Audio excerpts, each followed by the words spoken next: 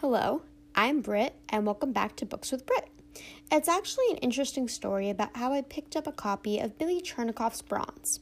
I was visiting my aunt and uncle upstate, and we went to a sculpture garden and hiking trail called Opus 40. After walking around the forest trails and the sculpture park for a bit, we decided to check out the gift shop to possibly buy some mementos to remember our trip by. Sitting on the table with the rest of the merchandise was Chernikoff's book of poems. I picked it up after sanitizing my hands and flipped through it. I decided to buy it. After admiring the sculptures at Opus 40 some more, I sat down on the grass overlooking the large stone sculpture and began to read.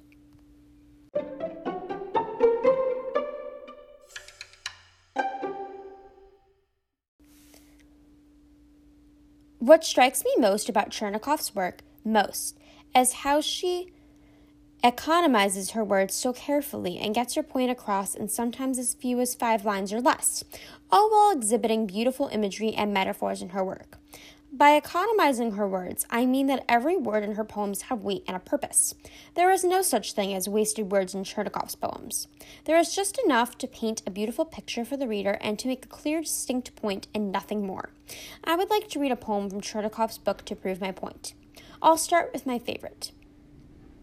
With splayed foot and sensuous profile, 6 whorls whose tails fuse fire to fire, encircle all. Recall, a crest, 6 orbs or coins, banker's gold or golden drops, a remedy for the wounds you might expect fighting giants. Medici, the doctors. To me, this poem seems to illustrate what it's like to be treated by a doctor when you're badly hurt, perhaps even in the Middle Ages with how these doctors are described, with splayed foot and sensuous profile. These opening lines remind me of the Black Plague doctors from the Middle Ages who came to treat patients in their own homes, outfitted in their bird masks and full-length gowns.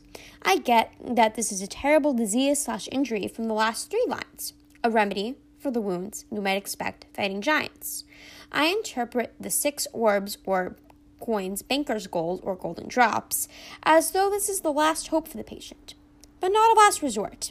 This poem, to me, in broader terms, means that the last hope for any problem, no matter how dire, doesn't have to be the last resort. It can be, as Chernicoff refers to it, banker's gold.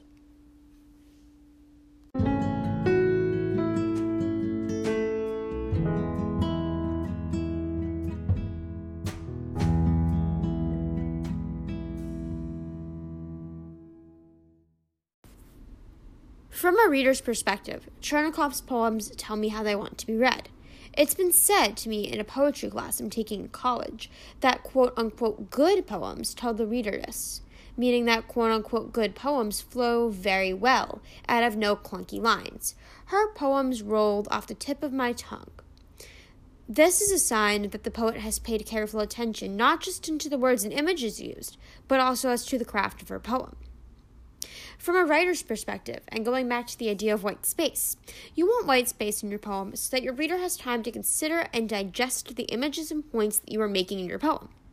One way to have white space in your poem visually is to make purposeful line breaks. Specifically, Chernicoff creates white space within her work by making her lines very short and very to the point. I'll read the same poem from earlier, only this time taking note of where the lines break. Reading poems like this is a bit awkward, but here we go. With splayed foot, break, and sinuous profile, break, 6 whorls, break, whose tails break, fuse fire, break, to fire, break, encircle all, break, recall, break, a crest, 6 orbs, break, or coins, break, banker's gold, break, or golden drops, break, a remedy, break, for the wounds, break, you might expect, break, fighting giants, break, Medici, the doctors. Had we been reading this poem on a page, the purposeful line breaks would have given us time to consider and digest its contents. Additionally, did you notice the rhythm that was present a bit when I was taking note of those breaks?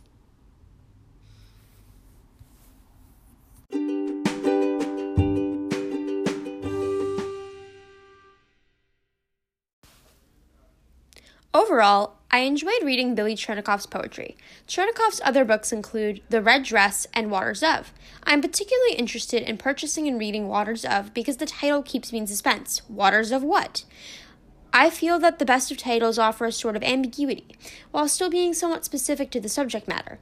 They offer a new perspective to the reader, sum the work up, and define the work in some way. I'm hoping to come across this book of poems in the future, and whatever way I'll encounter it. If this episode of my podcast has taught you nothing else, I hope it has taught you that the best of books are the ones you'll find anywhere, even at the gift shop of a sculpture garden. It's why this book is one that I treasure most. This has been Books with Brit. I'm Brit, and I hope you enjoyed.